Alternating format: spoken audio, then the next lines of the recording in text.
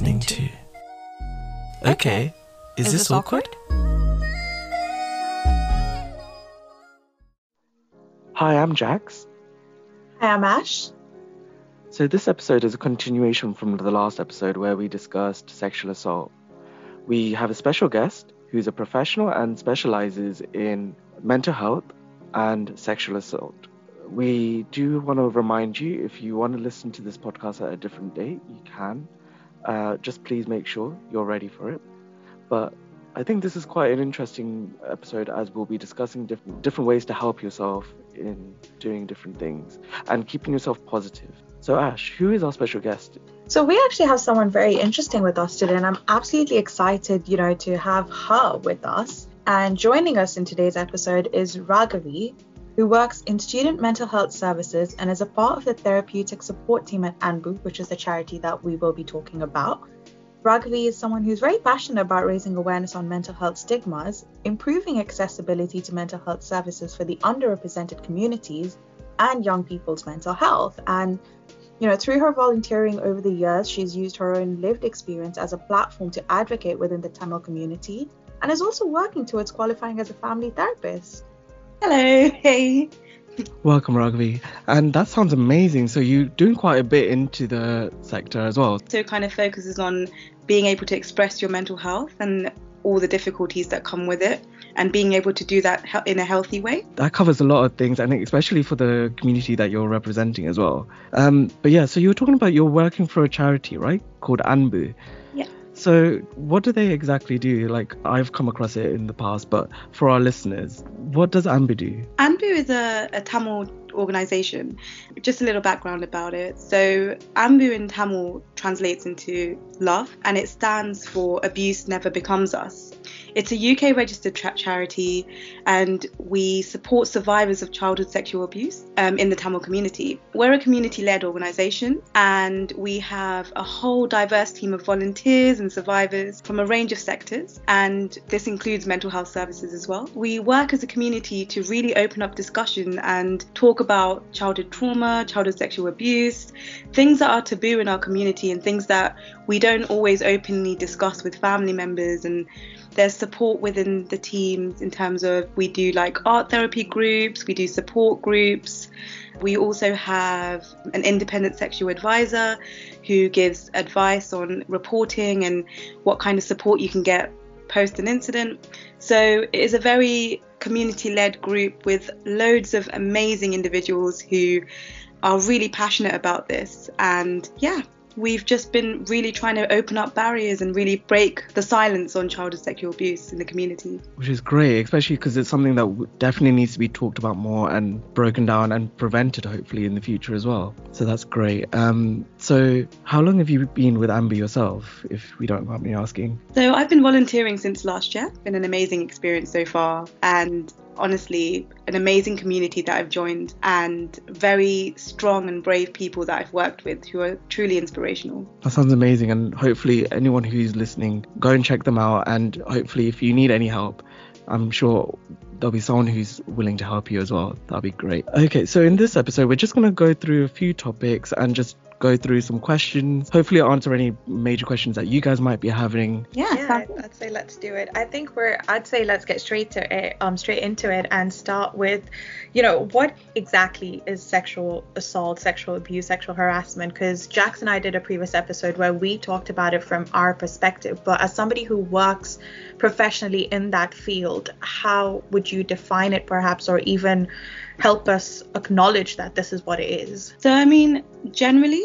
and by definition, sexual assault is when a person, male or female, is coerced or physically forced to engage against their will or touches another person sexually without their consent. Consent being key here. Touching can be done with any part of the body or with any object. This can be, for example, touching through clothing as well as direct contact with the other person's skin. And I know this is something that not many people know, but even online activities is also considered a sexual offence, such as intimate image abuse, also known as revenge porn. It can also be sharing someone's private sexual photographs without their consent. It's also worth mentioning as well that stalking is also considered under harassment. So things like cyber stalking even, which is not something that a lot of people talk about, but it's also under a criminal offence. So it is something that I've just given you a brief summary. There are loads of different policies and different actual guidelines that cover what comes under these laws and what you can potentially be prosecuted for. But in my view and from my perspective, this is what I would put forward as sexual assault. Sure. Like we covered the law, like Ash actually said the legal definition in the last episode. Yeah. Now that, we have your perspective or even a more professional perspective of sexual assault, we know what we're, potentially looking out for. And once you've either been in that position where, you have been sexually assaulted. So my question is then a two-strand question. So as somebody who's, been on the receiving end of it, how do you then go from there in terms of, how do you deal with it? What kind of help is available? And the flip side of that is, as somebody who is aware that somebody has gone through it, what can you then do to help them? It's a longer question, but they both go hand in hand. So it's more about the behavior pattern that I'm trying to look out for. With my own experience with sexual assault and working within the remit of sexual assault, it's always been a very different experience. I remember when I had experienced it, it was really difficult talking about it, really difficult finding what kind of help actually supported me, which is why there's so many resources out there now. And sometimes I think I wish I had this before, because I would be able to access those resources. I was also quite young. I was 17, so it's really difficult to openly express myself at that age, because we are kind of dominated by the social media culture. We're dominated by people who are just actively silenced, really, and not able to express themselves. So my experience was it was a very up and down period of trying to figure out what worked. I did really struggle with my mental health. I struggled with suicide. I struggled with self-harm, and it inevitably really tried to bring me down as an individual. But there was things that worked for me that may not work for other people, and this is where my mental health experience comes in, because I really found support in community support groups. So when I started sharing my experiences with other individuals that experienced the same in the same way, it really, really helped, because I didn't feel judged. I didn't feel like I was on my own. And the fact that one thing that really surprised me is that it's more common than I thought. So often when someone is sexually assaulted, they feel isolated and they feel very alone, and that no one else has gone through this. And especially in the Tamil community as well, because it's not really spoken about. I mean, we don't even talk about sex. We don't talk about anything taboo, right? It's always brushed under the carpet. It's a hush-hush thing, which we think of. Yeah, exactly. It's not cultural. It's not this. So It shouldn't be spoken about. Even having a boyfriend is a problem, because, you're not allowed to do things before marriage. You're not allowed to go around with someone. So it's always been something that I've always learned to just deal with on my own, try and sort things out on my own. But eventually you bottle things up and then it overflows and you struggle a lot. So sure. You need an outlet to find it and let it out as well. Yeah, so you have to find an outlet that works for you. But when I've worked in mental health, a person who has been sexually assaulted, they'll generally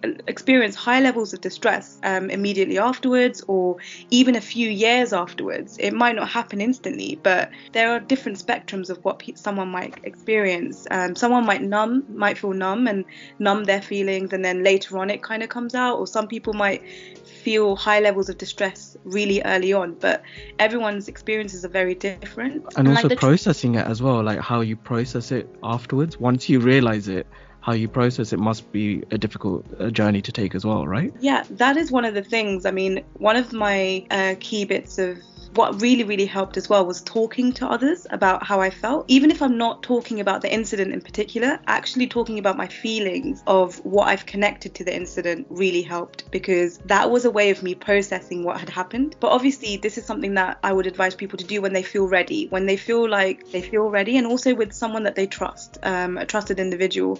And it doesn't have to be someone close to you. It can be a professional, so you can seek professional help. But I want to kind of remove that stigma of access accessing professional help, because I think it's so important to do that. I know sometimes people are worried about waiting times for the NHS, or having it on a record so that having it it could on a be record. used against them at any point, but Yeah. it's not the case because of the confidentialities and everything now being used. Yeah, so it's really Okay. important to just be aware of that, and opening up about sexual assault. It's not easy at all, but it can be really helpful because you're able to process the negative symptoms that come from sexual assault, because a lot of survivors, there's a really high percentage of survivors who developed symptoms of post-traumatic stress disorder, and some of the symptoms of that are like nightmares and high levels of anxiety and stress. Insomnia and everything like that, I'm guessing as well, right? Yeah, so sometimes when you have symptoms like that, you do need to kind of think about whether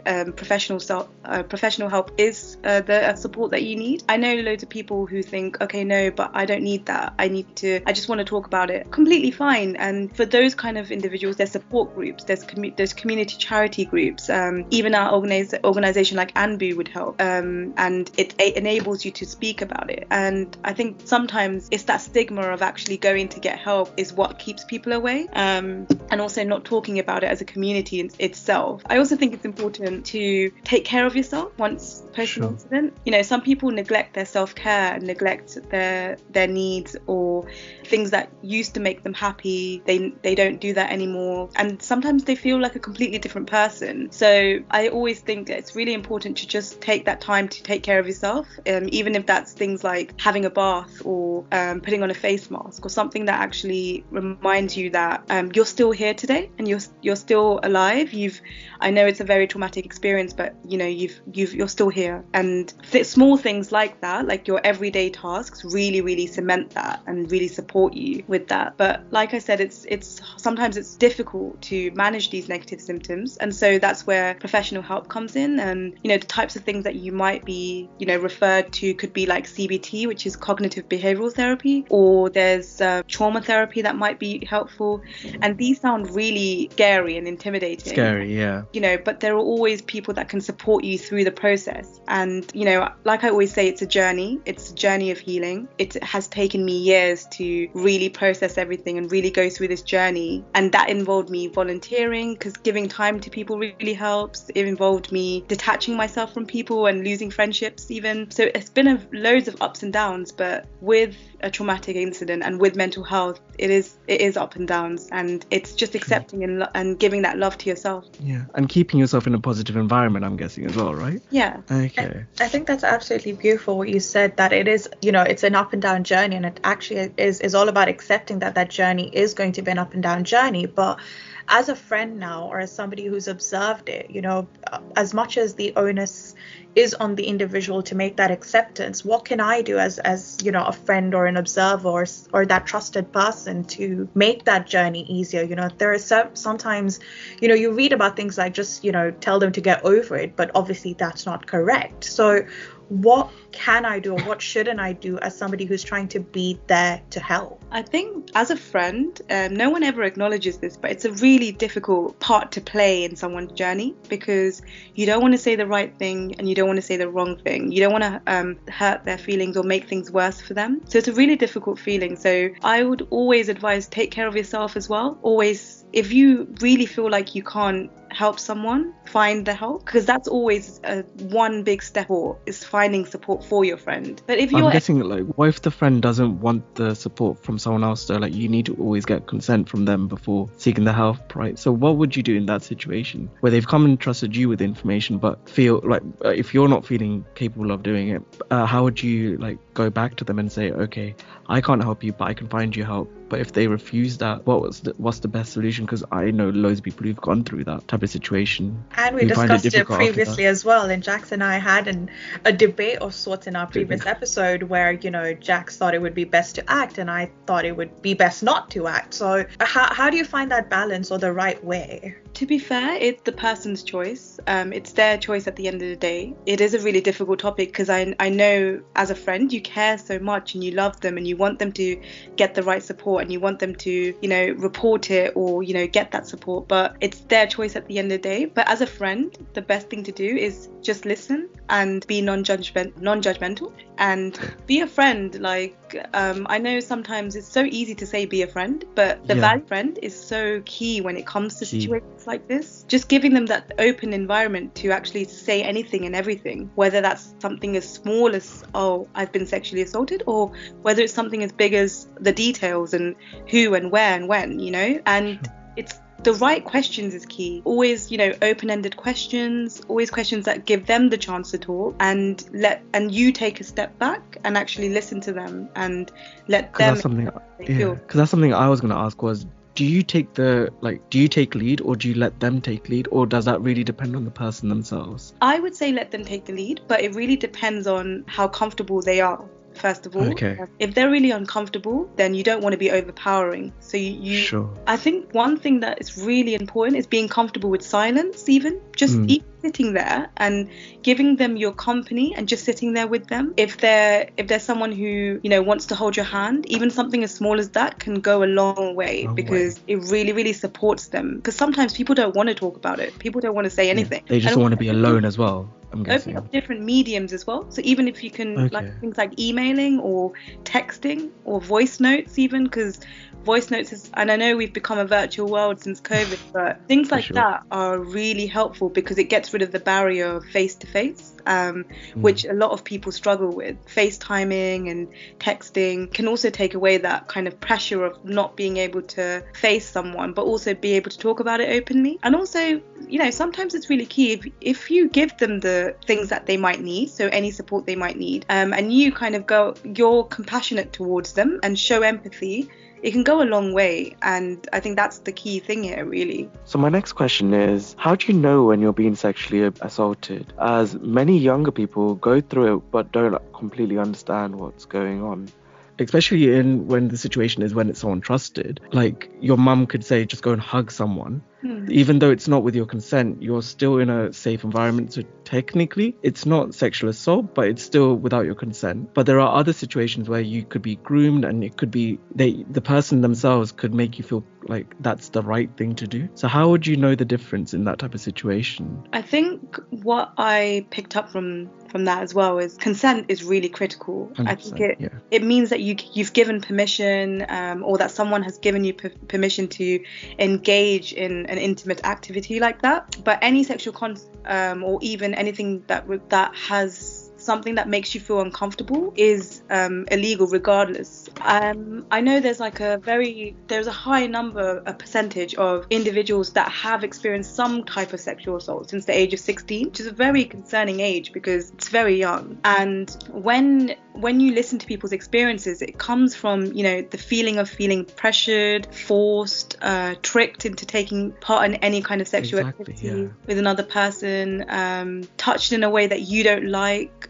without giving permission. So it delves into whether you're comfortable. If something made you feel uncomfortable and you didn't give permission for it, then I think it comes under the remit of sexual assault, or a type of assault. But as someone, especially with childhood sexual abuse and with younger survivors of sexual assault, really difficult to actually for them to understand what sexual assault is. And I think that's why a lot of the time when we're older, we come out and we talk about it, because when we look back, we're able to process it and actually be like, no, that was sexual abuse. But at that age, because there isn't the right type of education, there isn't the right type of awareness, it's not something that's prevalent, and young children are not able to come forward, especially in circumstances when it's a trusted adult as well. When it's a trusted adult or a trusted family member as well, it's really difficult for children to come forward and say something. And I think in Tamil communities as well, it's something where we've normalized, if anything, different types of touching and different types of hugging, and we show things in an unconventional way. We show love or affection in an unconventional way, and so children are not able to understand the difference. Whether or not that makes them uncomfortable or not, they're not able to vocally express that. I think that's something that our community are trying to overcome, because we're slowly really trying to discuss this. We've got loads of charities coming about now, and people are openly talking about it. But it is a shame that it's something that isn't openly talked about at a young age. I think it kind of continues from what the question that I was asking earlier.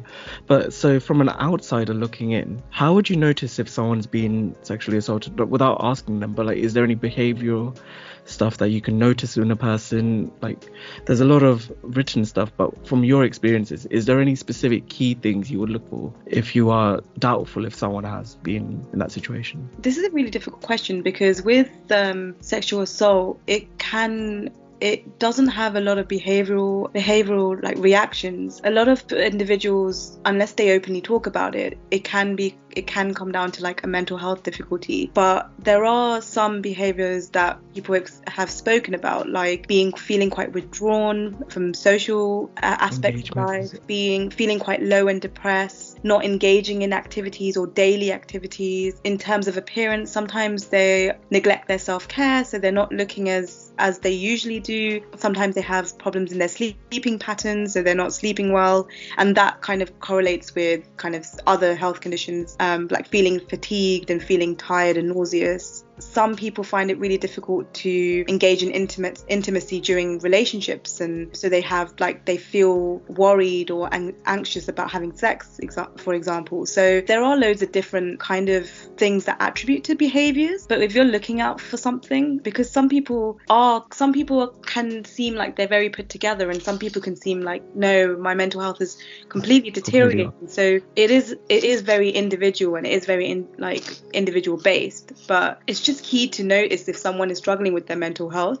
You can support them in any way, and I think that would be my answer for this question. Is there a difference? I mean, even on our panel right now, there's both of us who are female, as in that's what we identify as, and we've got Jax who's male. But is there a difference in coming forward rates, or even abuse rates, or just in your work capacity? Do you notice differences? Yes, I do. I think unfortunately in our day and age, it's quite difficult for like men to really express themselves, especially when it's something like sexual assault, because one, they feel like it's not considered a sexual assault, even though it is, and two, for them it feels like it's affecting how they feel about their masculinity and how they feel about themselves as an individual. Because as a society, we tend to portray them as this strong and kind of strong person who doesn't have feelings, right? And it's something that social media and movies and stuff like that has really pushed out there. So men tend to find it quite difficult. And in contrast, women are quite expressive, but also they can come about as quite withdrawn as well, because a lot of the times it's things like reputation and things like, what would other people think of me? What would my future partners think of me, or my current partner?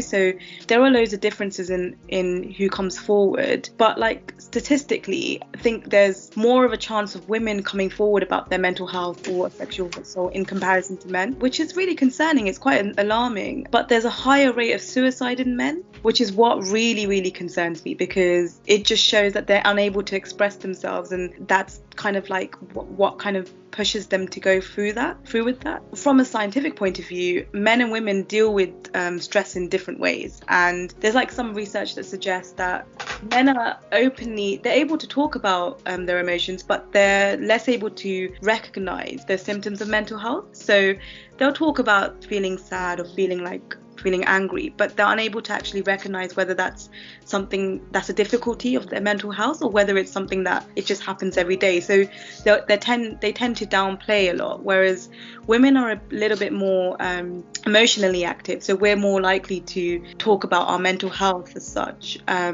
which comes from stigma. It comes from how we've grown as a generation, even in like Tamil communities, just how our generations have changed and how our ancestors have dealt with, but they've all just brushed it under the carpet because it's what they had to do, because it's a way of survival, and that's how they see it, just pushing things under the carpet and trying to get on with things. And it's interesting because the only time they're allowed to cry is at a funeral, even. So exactly, it's like, when are we allowed to cry? Why is crying not normalized in the Tamil community? But it's something that people are trying to talk more, and I think it's just societal and cultural norms that play a big part in the divide and why men are less likely to come forward. Parents, friends, gender stereotypes, just showing men as weak if they cry, and women are perceived as more emotional as well, and put in a box. And I think as a community we tend to label people a lot and really put them in boxes, which is something that we are obviously working on as a community, trying to open these conversations. But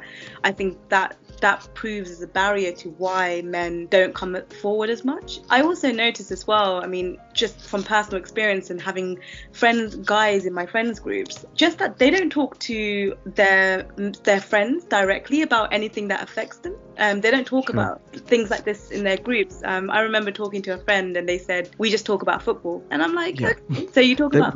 there's limited amount of discussions that we guys have. I'm talking to my friend while I'm playing Call of Duty. And it's interesting because there isn't really an actual space for people to openly talk about it. So why would they? But the thing is that it's also because it's been such a it's a generalized thing. Even the ones who want to be vocal, because the others aren't as vocal back, they want to get a give and take thing. So if they're not getting it back, they feel they don't want to share it in the first place. Yeah, I feel. Yeah, I completely agree. It's more of a give and take kind of society at the moment, isn't it? And even because we're dominated by social media and all the cancel culture that's going on, people are really, people are trying to be vocal, but then they're being put down for being vocal about it. Yeah. It's a really difficult. It's a contradicting thing to be in. I think for me, we know what the problem is. We know that there's lack of communication. There's perhaps the bigger problem is even lack of education, because for children, for instance, they in most instances don't even know that this is sexual assault or harassment of any sort, and that's why they don't come forward and they can't process it until a very later age. So is there a solution? Is there really a solution to bringing these numbers down, or ultimately putting a stop to it? What can we as individuals do? We've got a podcast, we're trying to talk about the conversation, but after a certain point, conversation is only conversation, right? What are the concrete actions that we can take, if any at all? I think something that I picked up is education is key. I think it needs to happen at all levels. Parents need to have open conversations with their children. Young children need to be able to talk about body parts and owning their body and child safeguarding, and overcoming that awkwardness about talking about sex, and to young people and teenagers even, because it was something that we felt awkward about from the beginning, because in a Tamil community we would never talk about it. And even in schools they don't really make a major subject or anything like that. My sex education, I'll be honest, I didn't really have anything. So yeah. Menstruation, and that was kind of it. It just stopped at that. So and just talking about how to keep safe, and creating those healthy debates about sex and about sexual assault even, and making them aware that this is a problem is also so important. I think when you're growing up, you're quite oblivious that this is happening in the world. You're quite oblivious to that loads of people are going through this, because sometimes you grow up in a sheltered environment, and I think that's important as well. I know it's a very difficult topic to open a conversation about, but even if we're able to talk about it in an educational context, and just keeping and allowing kids to talk about it amongst themselves is really important. But I know there are loads of safeguarding issues with that, and there are loads of issues in terms of parents consenting for this to happen. So I know that's something that we need to be quite progressive about as a community, which will take some time, of course. And also it's just making sure that we talk about healthy relationships even. What is a healthy relationship? What's a toxic relationship? Building those connections from a young age, because as generations go, younger people are getting involved in sexual relationships. So it's really important to even talk about consent at a younger age, especially as well. Yeah, because I know with AMBU we do loads of workshops with universities, because there's a high predominant level of sexual assault in universities, and so even workshops about consent is really important. And even talking about things like gender equality with young girls and boys, and not waiting till they're older. I think that's so important, because it makes 100%. Them grow up into a community where they're aware of different progressive issues that we have. If they're aware of it at such a young age, they will most likely advocate for something and fight for it and fight for a cause. So I think it's really hard to say that things like this can be prevented, because unfortunately with the day and age that we're in, a lot of things are sexualized. A lot of the times we come across cases where women are objectified or men are objectified, and we're in a society where, you know, things like there's no safety panels when it goes to clubbing or alcohol consumption and drug consumption, because we have grown up in a generation like that where it's so easy accessible in comparison to actual resources for health. So like getting drugs is more accessible. So it's something that we have to educate, and I think that's the most important part, is talking about it and actually being able to use your platforms, even like social media, and talking about it within your work environments or uni group, using your uni societies to raise awareness. Things like that are really key, but also supporting organizations that do it as well. I remember when I was younger, came across a few women's rape centers, and I feel like just by me looking at their resources was supporting a really good cause. That's so key as well. But it's really difficult to say whether this is something that we can prevent, but we can always grow in a generation that will actually advocate for it. So I think in a sense that's a positive, but there's also a negative in that we can't completely prevent something like this. That makes sense, yeah. So just another question, which is, do you confront an abuser, or do you not confront an abuser from an outside person as well as the victim themselves? Like, this is something that's quite difficult for certain people, obviously when you feel ready, but if you are feeling ready, what would the steps you would take if you... There is no right or wrong way of healing or in fact dealing with a perpetrator. What is important is not to put too much pressure on a survivor's healing journey, especially if you don't have any support around you or if you don't feel safe. Sure. Confrontation is a personal decision. It isn't necessarily a step for everyone. For some, this can be quite, like, it can be re-triggering. It can take them back to the person they were before their healing journey, which can be quite regressive and counterproductive. So and for those who may have taken a more restorative justice path, and you know they want to kind of confront their abuser, which is kind of an approach that they do with a professional person. Support, yeah. It means that they have to face their perpetrator in a safe and controlled manner, and this is something that really has to be when they're ready, and it's kind of after working towards this. It's something that they work towards in therapy or another safe space, and for some, having this dialogue and taking back control can be helpful.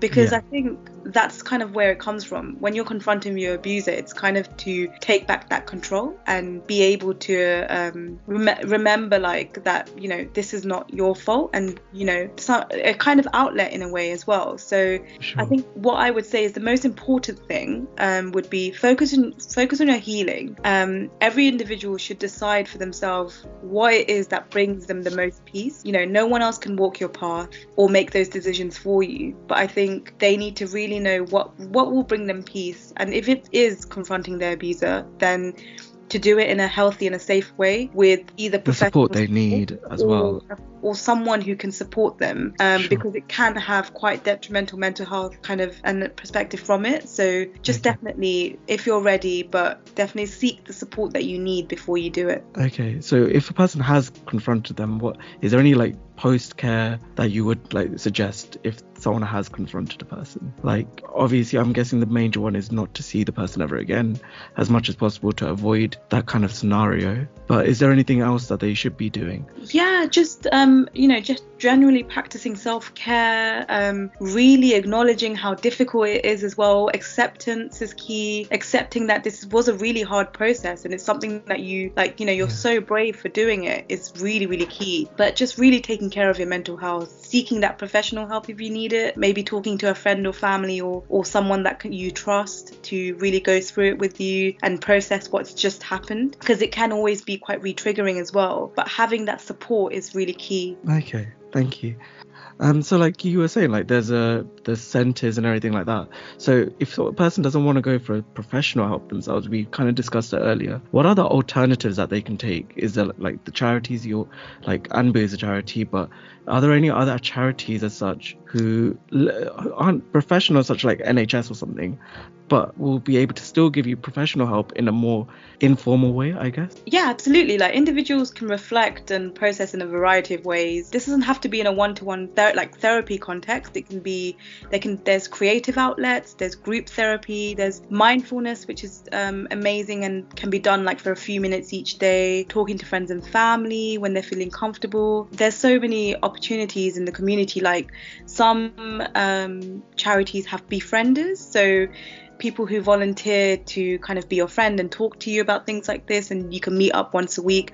Obviously at the moment we can't, but you know, in the future, you know, like with Ambu, we have Ambu Safe Space, which is like an open space for people to talk about loads of issues, not just sexual abuse, but they can talk about anything related to mental health. Relaxation techniques and mindfulness is really nice because it gives you tools on how to manage kind of the negative symptoms that you might experience post an incident or with your mental health. It also helps with sleep hygiene, which is something that people struggle with when they have mental health conditions or mental health difficulties. It also helps build emotional resilience, and this is something that you can do easily in the space of your own home and on your own or with someone as well. There's also like things like exercise, which is really underrated, but it really does build your resilience in a way, in that it gives you happy hormones. When you exercise, you release endorphins, and things like that are small things that you can implement into your life, and it really, really uplifts you, like going for a walk or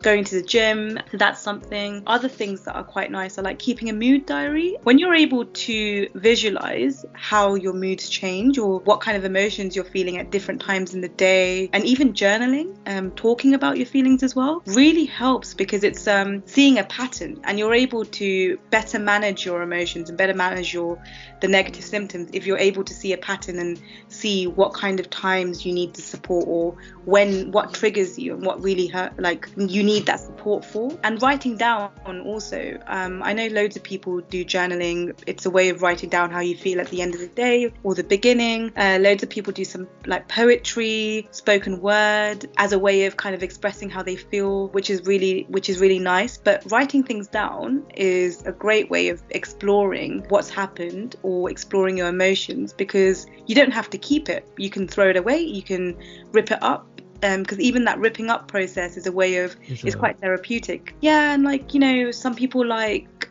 creative stuff, so getting like art, poetry, anything that gets you creative, because it's something that you enjoy, and we always forget what we enjoy when we go through something as traumatic, because we go into a negative space and we forget the positives that we can surround ourselves in. Yeah, so we forget what we actually enjoyed at one point, right? Even like connecting with others as well is really nice. You know, groups with a shared interest. If there's groups that enjoy painting, for example, just being part of that is something quite nice as well, because when you feel when you're feeling low or you've gone through a traumatic experience, you often feel quite withdrawn, and you often set back all of these kind of activities or social activities. But if you join a community, it really brings you back to feeling settled with yourself and being able to communicate and talk about other things other than something that's happened to you in the past. It's also a way of distraction, and it brings you back to enjoying the little things in life that you once enjoyed before. These kind of things remind you that you are a strong person and you're still here. You are getting by each day, and you know, this too shall pass. It's something that I always follow.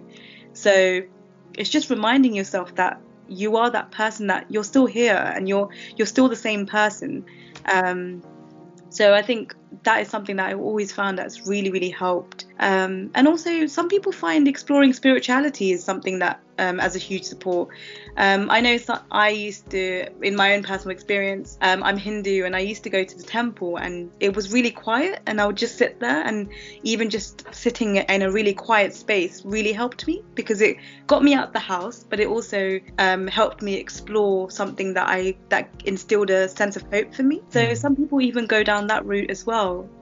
So there are loads of opportunities and alternative ways of supporting yourself. You covered quite a few. That was quite a few.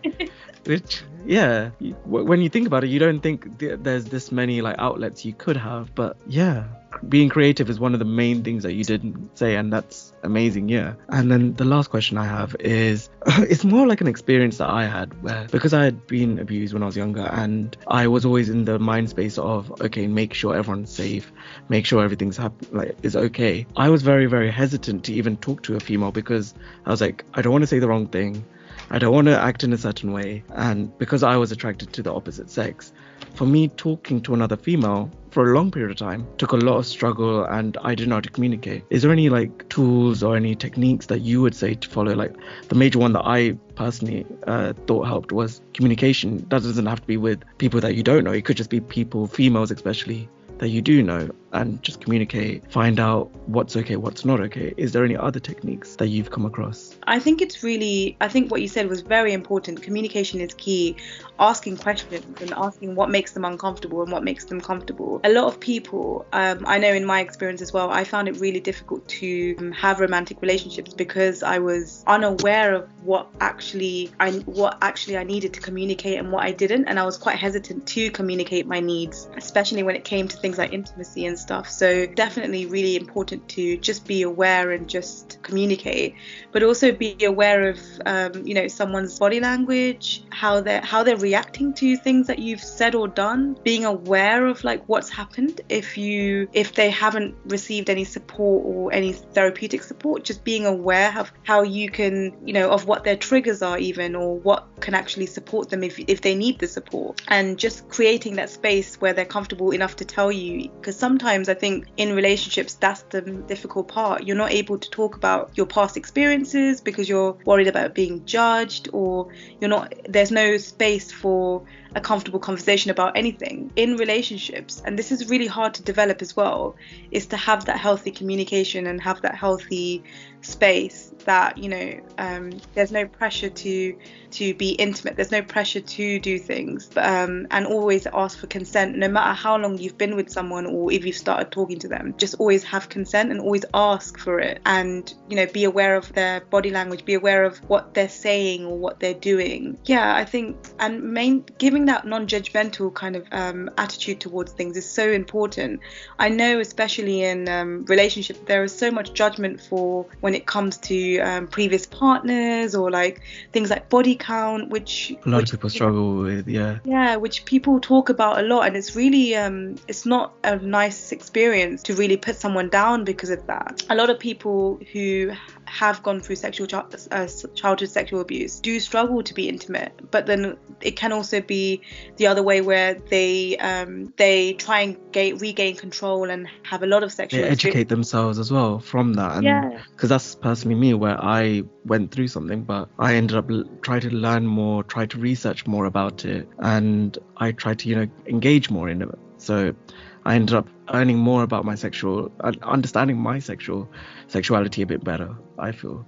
So I think that's definitely so it's communication and education are the main things you would say then. Definitely education. Just talking about it within your friends even. I know a lot of the times there's loads of like shows especially that came out on Netflix and stuff about how people are often quite sexualized, and it's normal now, right, to do that. If they're drunk, they forget to ask for consent. If they think that a girl is very flirty, she's giving them consent, but it doesn't actually. It's not the case. Sorry, you can also regain consent as well. Like if you change your mind, then you've changed your mind. I think that's really. We covered this in the last episode as well, where we said like half an hour ago you might have said yes to something, but as time went you could have like developed of no, and people feel hesitant towards saying no because they've said yes originally. But it's okay to say no. As soon as you feel a little bit of hesitation, take your time.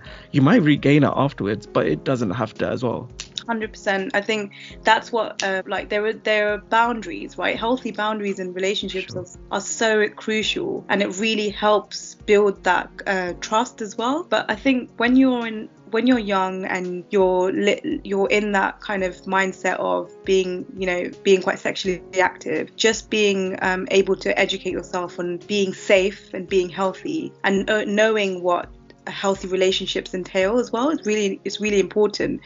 I think when you've gone through a traumatic experience, or when you've grown up with childhood sexual abuse and you've had to process those repercussions, it's difficult to know what boundaries are, and it's difficult to know what's healthy and what's not, because your experience might have been contradictory to that. So it's always kind of taking your time as well, in a safe place, and you're also in that kind of healing process, in the comfortable healing process, then you should explore those kind of things. But like I said, individuals vary when it comes to relationships, and some people are very different, and there's no right or wrong for this as well. I think because we're so used to the cancel culture and really putting people down for being toxic, for example, or putting people down for being outspoken or something, not sexually active, or things like that. It's just horrible, and I think that's something as a wider community people need to work on, not just the Tamil community.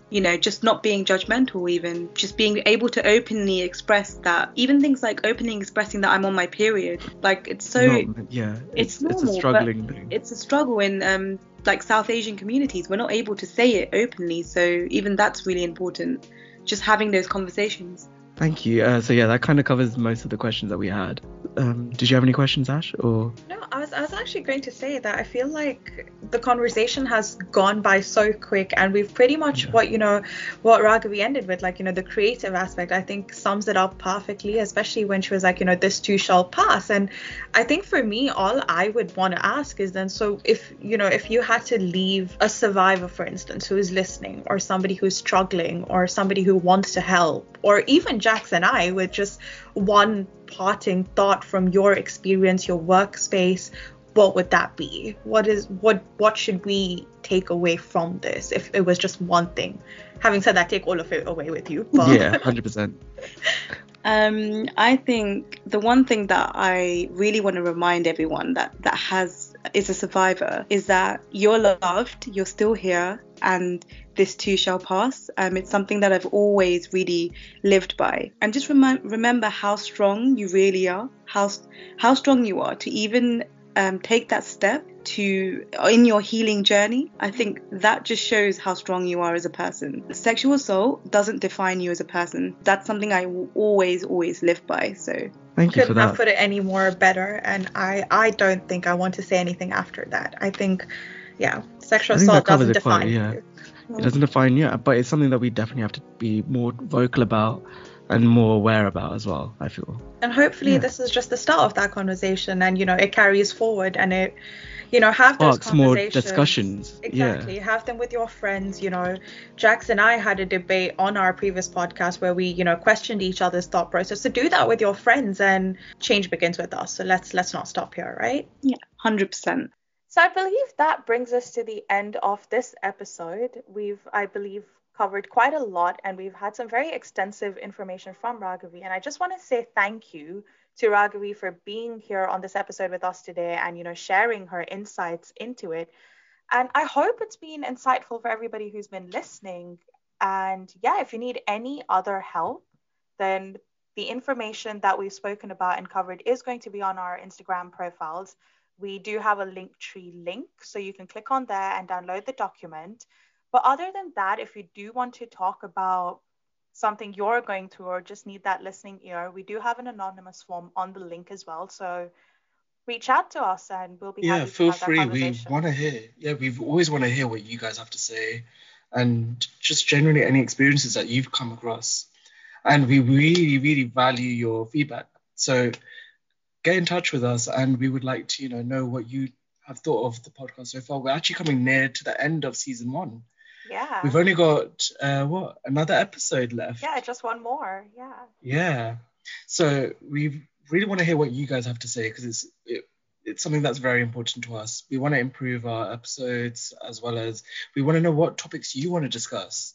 There's always going to be topics that we will have, but we want to hear what you guys have as well. Yeah, so make sure you drop us a message. And if you've not heard any of the previous episodes or want to recap them, or just want to, share them with your friends, how can they do that, Jax? So they can go and listen to us on Spotify, Apple Podcast, Google Podcast, Amazon Podcast, and there's Instagram, and there's many smaller podcasts that we also have our podcast on as well. So do check our link tree, as well as Anchor gives you a full list of all of them as well. So hope you go and listen to the rest of the episodes. We do cover a lot of topics on there as well, and this has been a really insightful episode, this one. So I'm really glad you were able to cover it.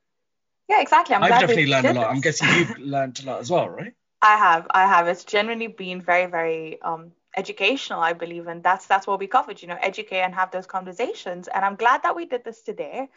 Other than that, see you in the next episode. See you in the next episode.